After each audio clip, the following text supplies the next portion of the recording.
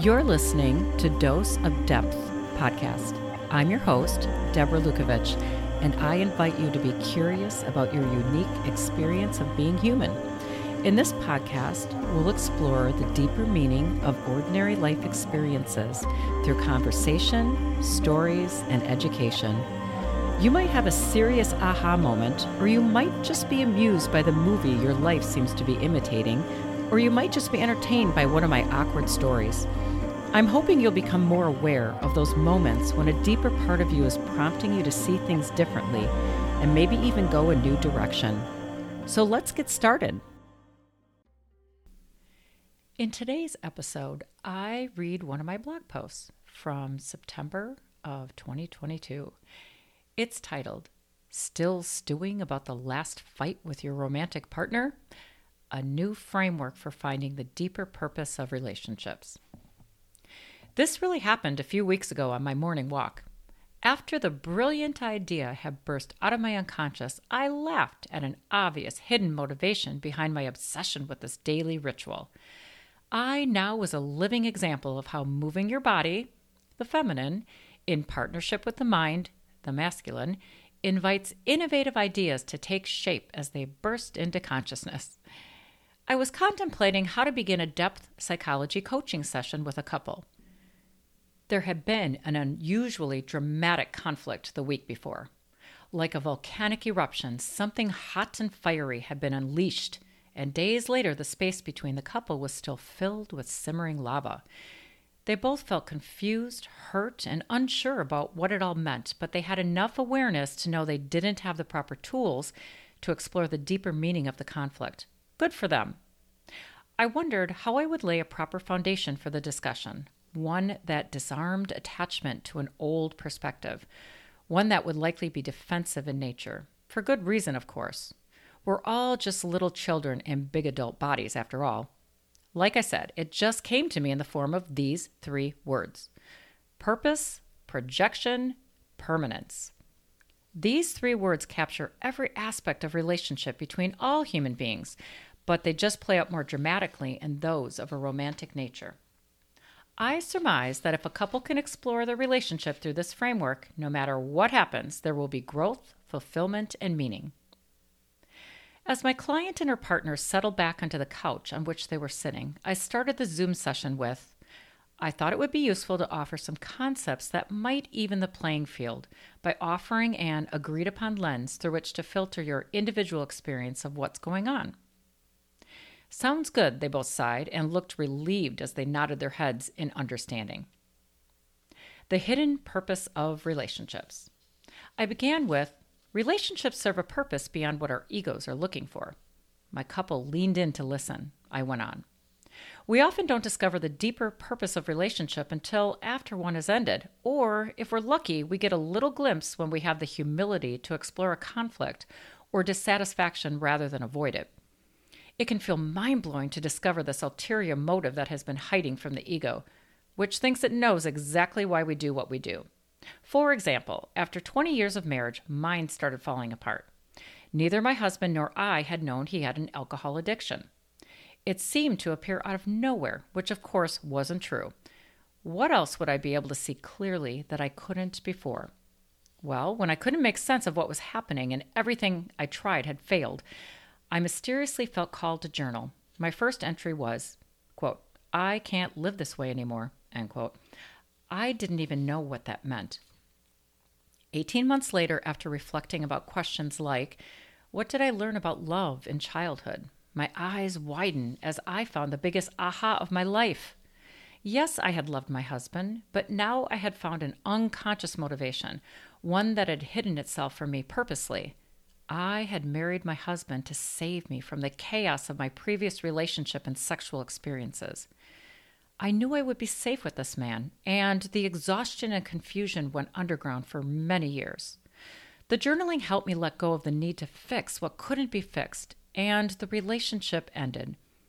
Rather than judge myself and invalidate the 24 years we were together, I explored how the relationship had contributed to my growth. Perhaps I had needed that time to grow as an entrepreneur, to feel free and supported as a community activist, and to parent in a way that was different than my experience. I had grown inside this relationship despite the loneliness I often felt. Now it would be time to give myself permission to continue to fall apart and then reconstruct my new life, the life myself thought I was ready for. Some say things happen for a reason. I don't believe that. However, you can find meaning in your experiences along the journey of life, meaning that contributes to the future version of yourself. I said to my couple, "You two were attracted to each other for a reason beyond what your minds can comprehend." The couple nodded as they began to understand the sacred nature of their union, no matter how long it might last. The real purpose of relationship is spiritual and psychological growth. And if we keep that in mind, the relationship will feel fulfilling no matter what, even if it ends. It's our ego's ideas that get in the way of the true purpose of relationship. Projection is how we relate. So, how does the spiritual and psychological growth happen in a relationship? We relate through projection. It's a simple concept that plays out in complex ways. One way to understand projection is to realize that we not only view the world through our unique lens, but we view other people's experiences through our lens as well. We get trapped in assigning meaning in a way that seeks to affirm and validate our perspective. Now, this is good in many ways. For example, when learning math. Each new and advanced concept is understandable only because it builds on what we learned before. When it comes to exploring ideas and relating to human beings, though, labeling, categorizing, and making assumptions is not always useful. But without a proper framework to manage all your varied experiences, you can become overwhelmed and fall back on rigid ideas, which over time become stagnant, limiting, and even dangerous. Let's start with the basics. Attraction is mysterious, and most of it is misunderstood. But we can see projection clearly in cases where two people are dramatically swept up in romance. They're a walking romantic comedy, dramedy, or even tragedy, but they can't see it. In these cases, especially, there are opposites that want to play and reconcile. It's like the Greek gods using two human beings as vessels, mixing with their unique experience as humans to create something new, a new insight, idea, or path. In most opposites attract cases, the relationship will eventually end because either one or neither partner took back any or enough projection. What does taking a projection back mean? It means being responsible for developing those traits they idealized in the other partner. A good example of this is a woman's projection onto a husband of financial independence, the masculine not meaning male or man, and a man's projection onto a woman of relationship, the feminine not meaning female or woman. It won't be until decades later that a divorced woman might feel betrayed by the husband who felt taken for granted. Many women come to regret having assigned responsibility for everything financial onto the man who they assumed would take care of them for life. A husband may become bored with the wife who molded herself according to his own ideal and now finds himself intrigued by independent women. Likewise, the man who was excited by and fell in love with the idea of an independent woman may not be able to overcome his own childhood role models, and his wife unwittingly compromises her values as she conforms to her husband's unconscious desire for her to be more like his mother. As you can see, this unconscious bantering happening beneath the surface is complex and manifests through emotions, conflicts, inner voices, and even self-sabotage.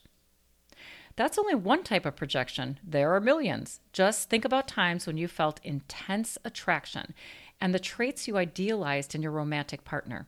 Then explore a past or current conflict and see what you can find beneath the surface, the pattern that wants to be seen so it can be reconciled, and you and the relationship can grow and get on to more advanced experiences. C.G. Jung had a term for the relationship between two partners who were conscious that projection exists, and where each partner worked hard at attempting to take responsibility for their own psychological needs instead of projecting them onto their partner. He called this arrangement a psychological marriage. Clinging to permanence can doom a relationship. There's an interesting paradox at play in relationships. Real knowledge of this paradox, as with all paradoxes, requires really knowing it in the mind and body. Here it is. The more you cling to the need for a relationship to be permanent, the less likely it is to last or be satisfying.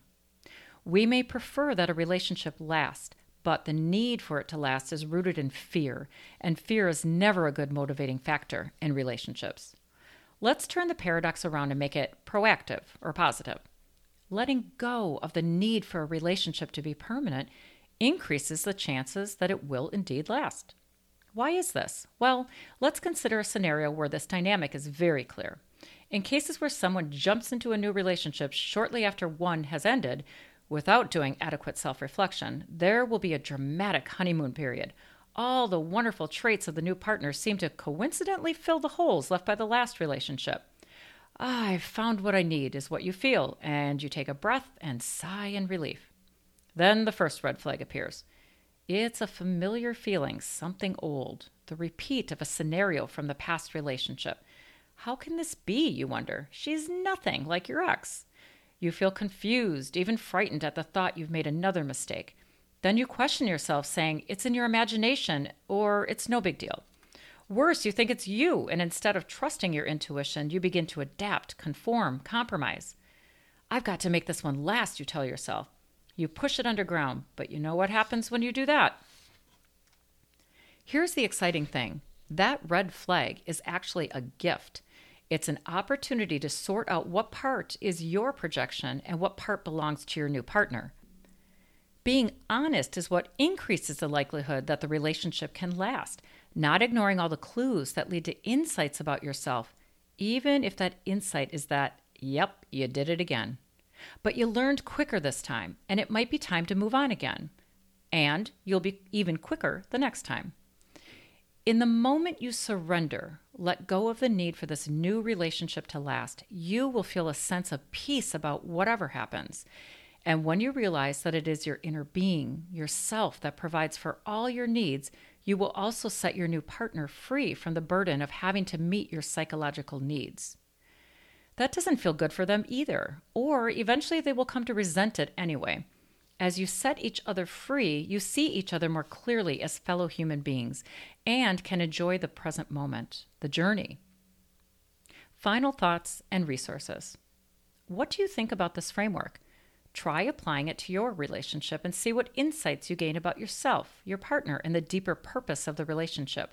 I'd love to know your thoughts because I'm thinking about turning this into a book. Like I said, relationships are how we come to know the deeper part of ourselves and others. So the more self-reflection, the better. Here are some additional resources you might enjoy. You might like these blog posts. When is sexual attraction not about sex? What if you're not supposed to find the one? I didn't become a romantic until after I got divorced. Midlife reflections. Vacuum cleaners and ex-husbands. And you might like these podcast episodes. Chapter 14 about relationships from my book, Your Soul is Talking. Are you listening? Relationships as Vessels of Transformation, a conversation with Dr. Stacy Shelby, author of Love and Soulmaking, Searching the Depths of Romantic Love. If you're ready to go deeper and you want to learn more about projection and how to find the hidden agenda in your relationships, buy my new book, Your Soul is Talking. Are you listening? You can see reviews on Amazon, and then if you're looking for an alternative to Amazon, purchase it on bookshop.org.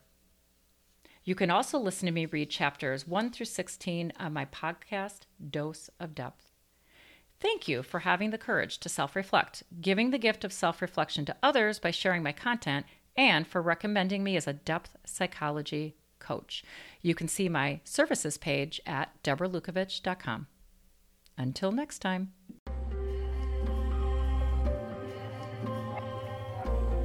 I'm your host, Deborah Lukovich, and you are listening to Dose of Depth podcast. To get updates on new episodes, my writing, and how I teach my clients to get to know that deeper part of themselves, go to deborahlukovich.com. Oh, and if you're not ready for a coach, learn what my clients know in my book, Your Soul is Talking. Are you listening? 5 Steps to Uncovering Your Hidden Purpose. You can check it out on my website or get it on Amazon.